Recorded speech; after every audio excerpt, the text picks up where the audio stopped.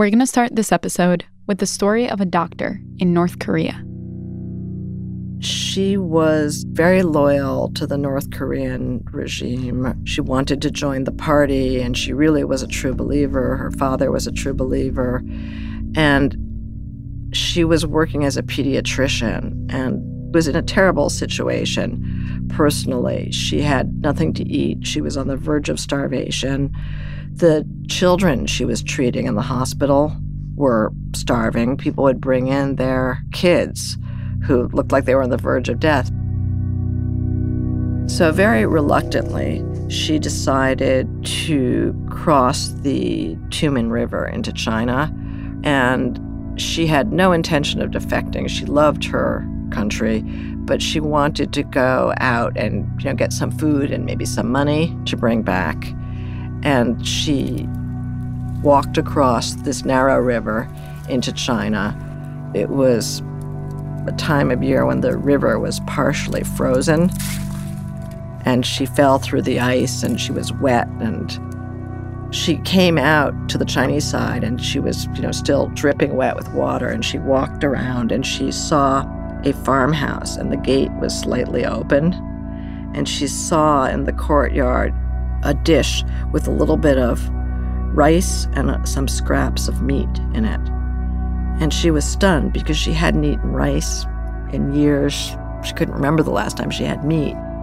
And she realized that that food had been left out for the dog. And she said at that moment, she was only a few hours out of North Korea, she realized that dogs in China ate better than doctors in North Korea. And she realized, too, at that same moment, that everything she had ever been taught was a lie.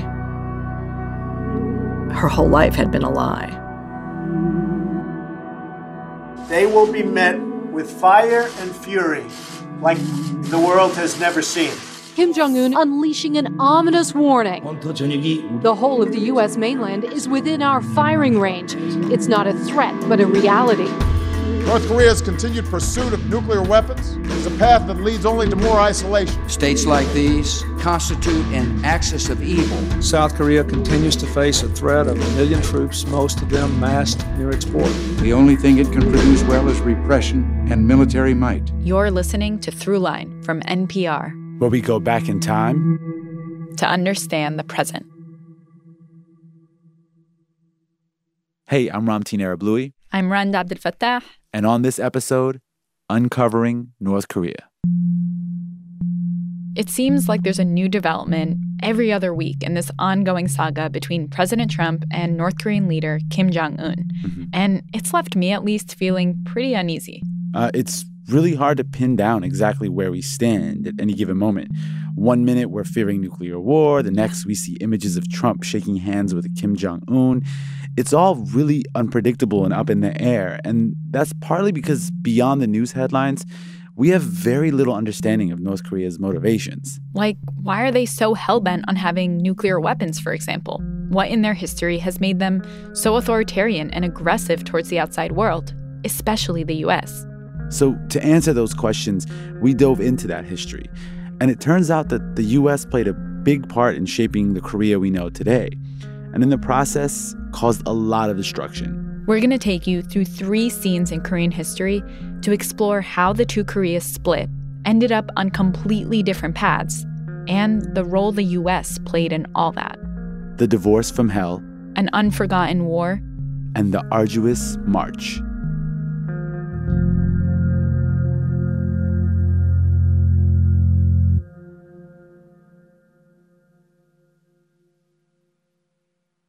Support for this podcast and the following message come from Discover, who believes innovation and good ideas can come from anywhere. Discover is one of the pioneers in giving people cash back on their purchases, and now they're at it again. At the end of your first year as a new card member, they'll match all the cash back you've earned dollar for dollar with no caps and no catch. Because Discover believes in taking a good idea and making it even better. Check it out at discover.com/match. Cashback match offer only for new card members. Limitations apply.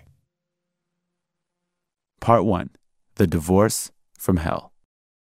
Now, the story of how Korea became two countries is a really complicated tale with tons of subplots, mystery, and characters. But there's one guy you've probably never heard of that we're kind of obsessed with now. Donald Nichols was very often in the room when torture was taking place. He was in the room when severed heads, were delivered to Army headquarters. I found a photograph of Nichols looking down at a head in a bucket that had been delivered from one of the battlefields of this Civil War that Americans never, ever paid any attention to. You heard that right. A head in a bucket. But before we explain what that's about, we have to rewind to when our story begins, at the end of World War II. The battleship Missouri, 53,000-ton flagship of Admiral Halsey's Third Fleet, becomes the scene of an September 2nd, 1945, on board the USS Missouri in Tokyo Bay, just weeks after the U.S. dropped the bomb on Hiroshima, Japan surrendered to the Allies. It was a happy occasion, at least for the Allied powers. General Yoshijiro Umetsu of the Imperial General Staff. But for Japan, Japanese Army, the surrender documents by which Japan agrees to lay down arms completely. It was a bitter defeat. And meanwhile, in North Korea, well, at this point, there is no North Korea. The Korean peninsula was still one country that had been occupied by Japan since 1910. And as Japan's rule over Korea ends, the Cold War between the U.S. and the Soviet Union begins.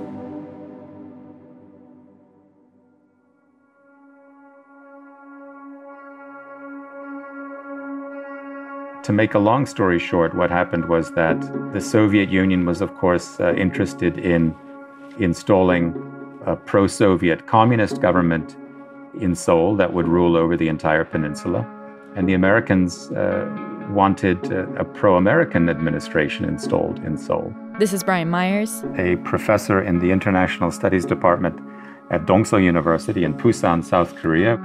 And what Brian's saying is that both the U.S. and the Soviet Union wanted influence over Korea. So they agreed to a compromise. A dividing line drawn completely at random at the 38th parallel. And almost immediately, this division of the country along the 38th parallel began hardening into permanency. Creating two countries, North Korea and South Korea. And on each side, leaders backed by the Soviets and the Americans came into power. In North Korea, the Soviets picked 36-year-old Kim Il-sung, a former guerrilla leader who'd fought in the Soviet army during World War II. He was someone they trusted.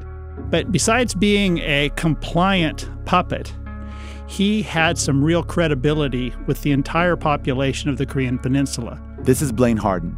He's written a bunch of books on North Korea. The newest one is called King of Spies.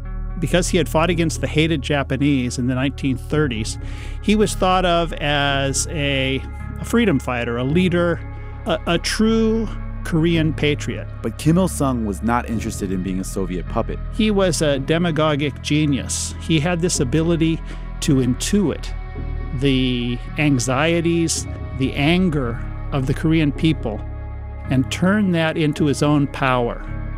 It allowed him to develop his own independent power base in North Korea, separate from the Soviets.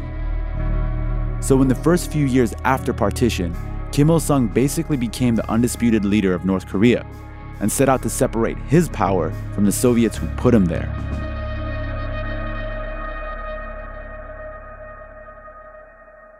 Meanwhile, in South Korea, the U.S. propped up 73-year-old Syngman Rhee, someone they hoped would be a reliable ally.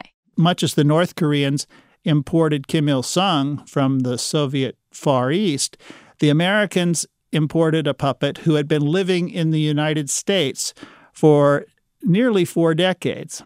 And he was a very impressive person. He studied at Harvard. A master's in history. Got a PhD in international law from Princeton. And he had spent nearly 3 decades lobbying Congress in the name of an independent Korea. So naturally, the U.S. thought he'd be a cooperative partner. But they overlooked one glaring personality trait. He was a strong-willed, headstrong nationalist who wanted to do what Kim Il-sung wanted to do, which was control all of the Korean peninsula himself with arms and ideological window dressing from the United States. So at this point, North and South Korea are being run by two tyrannical leaders, and both wanted the same thing, to rule over the entire Korean peninsula, which isn't surprising because North Koreans and South Koreans continue to see themselves as one people. But the big difference between these leaders is that Syngman Rhee was not popular in the South. In fact, there was a very large percentage of the population that didn't want Syngman Rhee to control the place and make it an American puppet state. So in the late 40s, Syngman Rhee went to war, quite literally, against his own population. Syngman Rhee jailed his political rivals and ordered thousands of killings. He and his police and his army killed at least 100,000 opponents, many of them women and children. All in an effort to get rid of anyone who he thought opposed him, and ultimately, to keep power. And to keep power, Syngman Rhee needed help from who else? The United States. And for a time, most of that support came through one guy. Now we're ready to tell the strange story of Sergeant Donald Nichols. Donald Nichols was a U.S. Air Force spy, and he went to the Korean Peninsula in 1946, very early, when the American military had no expertise on the Korean Peninsula at all. Nichols was sent to South Korea to spy on Syngman Rhee for the Americans. But his spy schooling had consisted of just a few months of training. That training as sort of a young counterintelligence agent was the only real formal education he'd had. He dropped out of school in 7th grade. So when he met Syngman Rhee in 1946, Donald Nichols had a 7th grade education and a background of petty theft. The story gets pretty weird around this point because Syngman Rhee took a serious liking to Nichols, which is odd because these two guys couldn't have been more different. Donald Nichols was 6'2", weighed about 260 pounds, drank Coca-Cola and ate chocolate bars obsessively. Syngman Rhee was an aesthetic-looking, very thin, very brainy South Korean intellectual. Plus, Syngman Rhee was 48 years older. But despite all that, they had a very close relationship. Syngman Rhee called Nichols his son, and Donald Nichols called Syngman Rhee his father. They both served a purpose for the other. Syngman Rhee saw Nichols as a sort of conduit of information to and from the U.S. military, and Nichols saw Syngman Rhee as the ultimate inside source. Nichols served alongside Syngman Rhee for 11 years. Which is an astonishingly long time for an intelligence agent based in one country. And during that time, Nichols' main job was supposed to be watching Syngman Rhee and reporting everything back to Washington. But that's not exactly what he did, because most of the time, he just looked the other way. And some accounts even suggest that he might have carried out killings himself. Nichols was very often in the room when torture was taking place. He was in the room when severed heads were delivered to Army headquarters. I found a photograph of Nichols looking down at a head in a bucket that had been delivered from one of the battlefields of this Civil War that Americans never, ever paid any attention to. I mean, this is pretty unbelievable, right? Yeah. Like an American spy going to South Korea to help Syngman Rhee in a murderous dictatorship. Mm-hmm. It's really mind-blowing. Yeah, and maybe Nichols went rogue. Like, maybe the U.S. military didn't know about his actions at all, or maybe they turned a blind eye. Like, after all, this is happening during the Cold War, so it wouldn't be the only time the U.S. supported a shady leader in order to fight off a threat like communism. And what's really wild is that in these early days, after the quote-unquote divorce, the Soviets were better at supporting the North than the U.S. was at supporting the South. Like, if I were to travel back in time and put money on which of these two countries would turn out better, I'd probably have gone with North Korea. Yeah, I'd take that bet. But then, in the summer of 1950, everything changes again.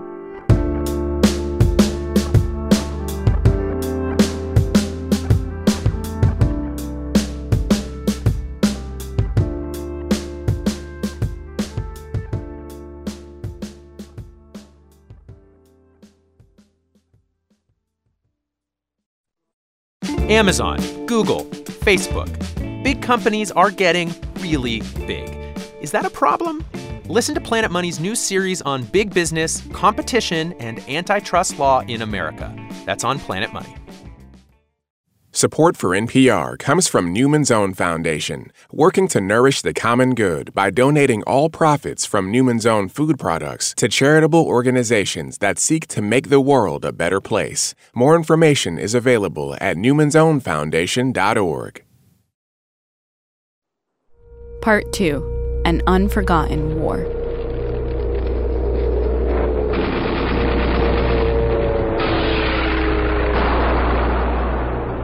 On June 25th, 1950, Kim Il-sung decided to take matters into his own hands and forcibly reunite North and South Korea. Here's Blaine Harden again. He started the war with Stalin's help and tried to become the boss of the Korean peninsula. And he sent nearly 75,000 North Korean troops into South Korea. Intense fighting broke out, and suddenly, the Koreas were in an all-out civil war. Pretty quickly, the U.S. decided it had to step in and rallied the United Nations to throw in its support. Korea is a small country, thousands of miles away. But what is happening there is important to every American. President Truman and other American officials were worried that if they didn't intervene, the conflict would escalate, spreading communism further into Asia and possibly igniting a third world war. At first, Syngman Rhee's troops were on the defensive, getting beat by the disciplined North Korean army. And North Korean troops managed to capture South Korea's capital, Seoul. But by the end of that summer, we know that the cost of freedom is high. The game was reset. But we are determined to preserve our freedom no matter what the cost. South Korean forces, backed by the U.S. and the UN, recaptured Seoul. And then President Truman ordered American and coalition troops to go on the offensive to liberate North Korea. The 1st Marine Air Wing pilots slammed their rockets right into those dug-in commies. And they began to push the North Korean troops back, further and further. Kim Il-sung was outmatched. He was an incompetent military commander and was defeated, routed by the Americans and the South Koreans, and would have lost his country. The very existence of North Korea was at question without Mao. Mao Zedong, or Chairman Mao as he's often referred to, was the leader of China at the time. He decided to intervene on behalf of the North Koreans and the Soviets because the Americans were getting way too close to the Chinese-North Korea border, and he didn't want the fighting to spill over into China. So he rallied his troops and sent them into North Korea. And they managed to push the Americans back to the 38th parallel. And everyone was agreed at that point in 1953 to declare a draw, and that's where the war went into suspended animation. It didn't end with a peace treaty. There is still no peace treaty. It's an armistice.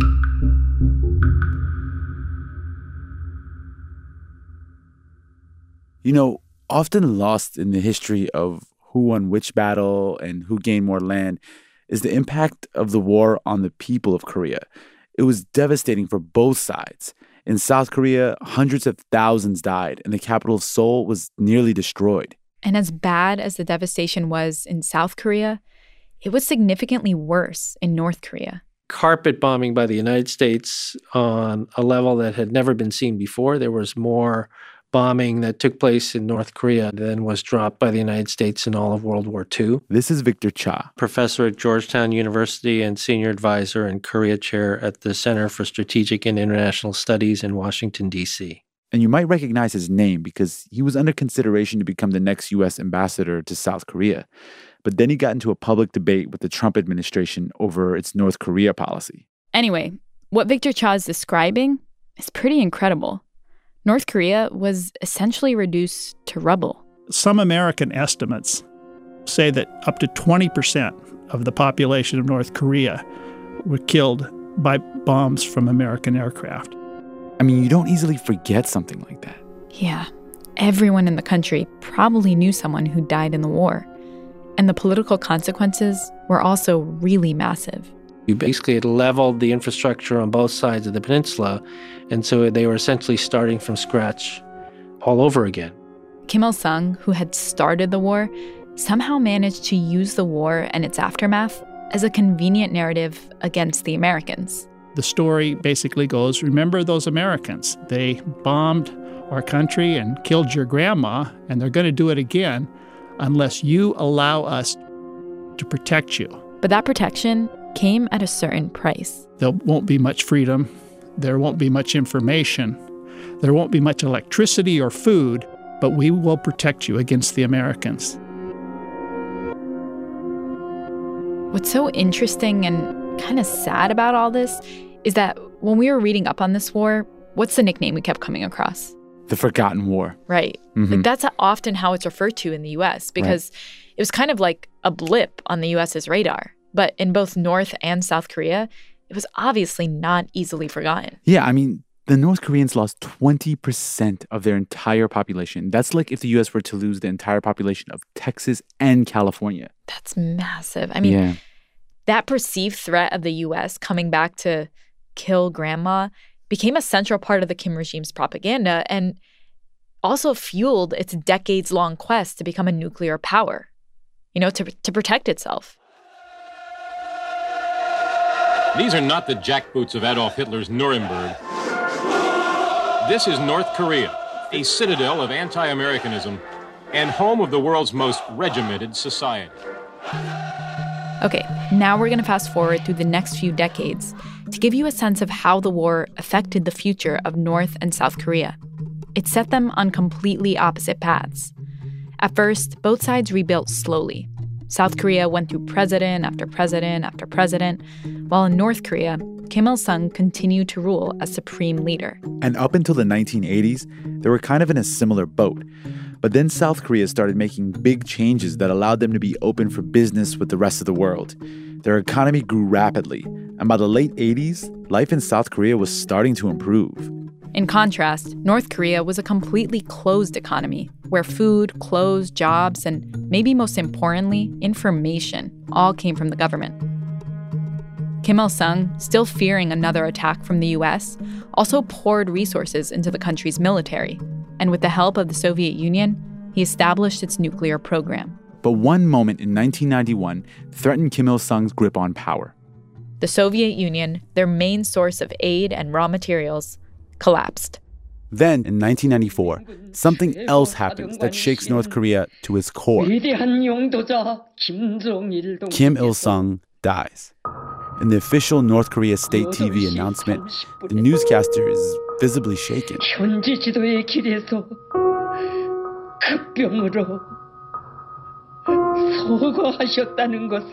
Yeah, she can barely speak. And footage of the funeral shows thousands and thousands of people crying, wailing even, as they rock back and forth on the ground, screaming in anguish for Kim Il-sung. It's kind of unnerving to watch. And then, for the first time since its founding, North Korea gets a new leader. Kim Il-sung's son, Kim Jong-il. And under him, North Korea would see its darkest days since the Korean War.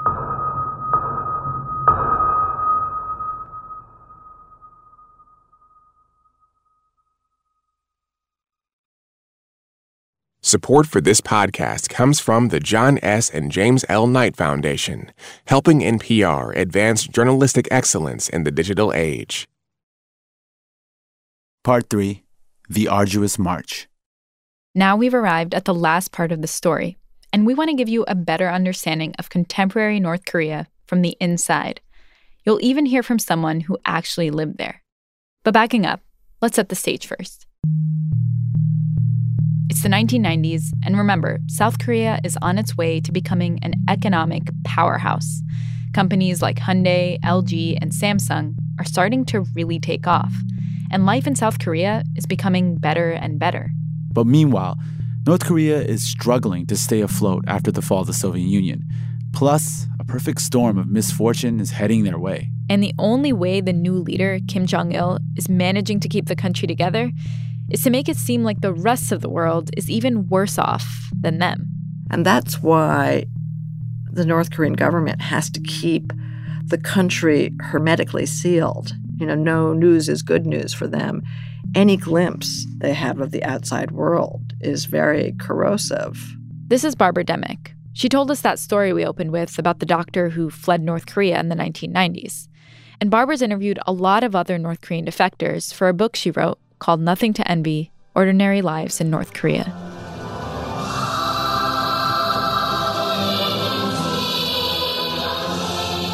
Nothing to Envy comes from a very popular North Korean song that goes, I'll spare the singing, we have nothing to envy in the world. And it's a song that every school child sings. And, the point is that North Koreans think that they are the luckiest people in the world. This is the core of the regime's propaganda. It's also the underlying lie of the regime, that they have nothing to envy.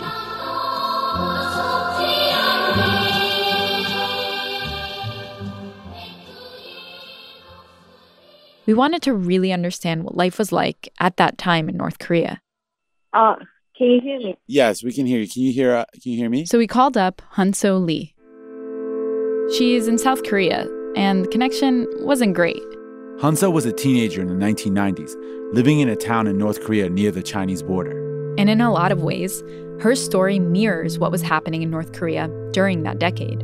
I was leaving the military base because my father was a military officer. Hunso's family was middle class, which means, unlike most people in North Korea, they weren't starving. The lower class made up an estimated 60 to 70% of North Korea's population. And the way the Kim regime kept the middle and lower classes in line started in school.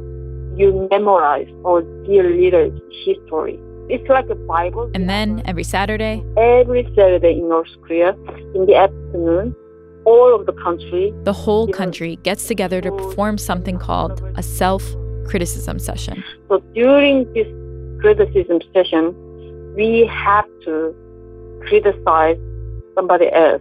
It's one way the regime keeps tabs on people, and also prevents them from getting too close to one another. So in North Korea, honestly, we couldn't believe each other. Only I could believe my mom and my father, because in North Korea, they can't believe anyone, because in North Korea, everyone is suspicious of everyone else. And that fear is reinforced by things like public executions and political prison camps. Where more than 100,000 people are still suffering in the prison camp. But despite all that, they were told that people in the U.S. and South Korea were much worse off than them. So we thought, even though we were suffering in North Korea, we thought that was a paradise. A paradise. This all plays into the core message of North Korean propaganda since the end of the Korean War, that the U.S. would return again to destroy them, and that they must be ready when that happens. We were so brainwashed. I mean, the North Korean people are, even until today, they are the most brainwashed human being on this planet. And Hunso was one of those brainwashed people for a long time. But in 1997, when she was 17 years old, the country was in the midst of a devastating famine, known as the Arduous March. By some estimates, 3.5 million people died from the famine in a country of 22 million. And that's when Hunso began to realize that North Korea wasn't a paradise. 还说中国话呢？你好。你好。你好吗？我刚才没碰到你吧？我很好，就是不会走路。 Late at night, under the cover of darkness, Hunso would retreat to her room to watch Chinese soap operas. And I just blocked my window with extra blankets to prevent the light. 北街呀，在咱家的这边。 Amid all the chaos created by the famine, media from the outside world, things like movies and TV, got into the country through the same smuggling network that was bringing in food and clothes, things that were desperately needed. As a result, outside ideas began trickling into North Korea. And for some, those ideas made them realize that they wanted out. So all of a sudden, a lot of people were trying to escape North Korea. And Hunso Lee was one of them. So my story was the crossing border was not difficult for Hunso crossed the border into China. And thanks to her dad's military connections, plus the fact that she lived so close to the border, Hanso made it across pretty easily. It was a winter time. It was the middle of winter. The river was frozen over, and Hanso just walked across the ice into China. And in that moment, she realized her life would never be the same again. I was trying to find the real truth. I didn't know the Christ. While in China, she lived in fear that the authorities would find her. In fact, a lot of defectors had a pretty drastic plan in case they were caught. In case if they're caught in China, they're bringing the poison or knife. Poison or knife. Defectors would rather kill themselves than be caught by Chinese law enforcement and sent back to North Korea. So Hanso learned Chinese and did her best to blend in. Meanwhile, she had no idea if her family was okay back in North Korea. In 2011, 14 years after she left North Korea, Hanso was finally reunited with her family in South Korea. And that same year, Kim Jong-il dies. And his son, Kim Jong-un, becomes the new supreme leader of North Korea.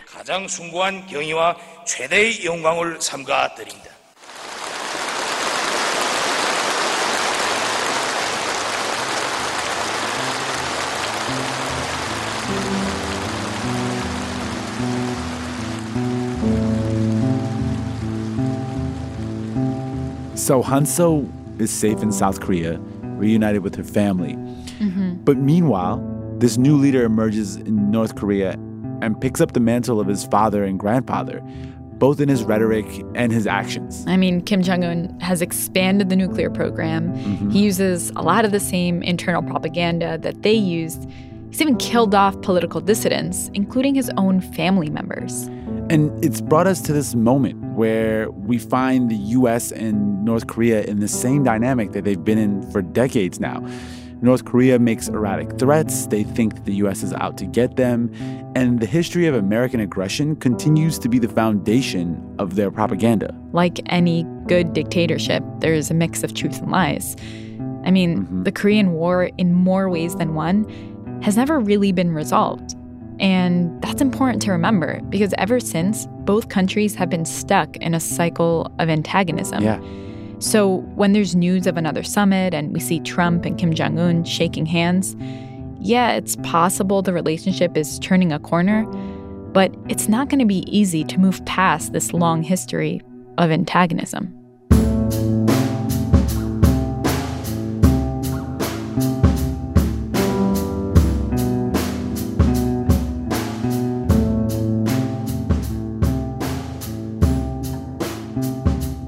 That's it for this week's show. I'm Ramtin Arablouei. I'm Rand Abdel Fattah, and you've been listening to Throughline. This episode was produced by me and Rund. Our team includes Jamie York, Jordana Hochman, Lawrence Wu, Yo, it's Michelle Lance, Grace Rising, Nigeri Eaton. Thanks also to Anya Grunman, Chris Turpin, Allison McAdam, Jeff Rogers, Nishant Dahiya, and Candace Kortkamp. Our music was composed by Drop Electric. And let's keep the conversation going. If you have an idea or thoughts on the episode, hit us up on Twitter at ThroughlineNPR or send us an email to throughline@npr.org. If you like the show, please leave us a review on Apple Podcasts. And tell all your friends to subscribe. Thanks for listening. That was too emphatic, too desperate. What, tell all your friends to subscribe? And me too. I was like, please leave us a review. All right, okay. Just go from there.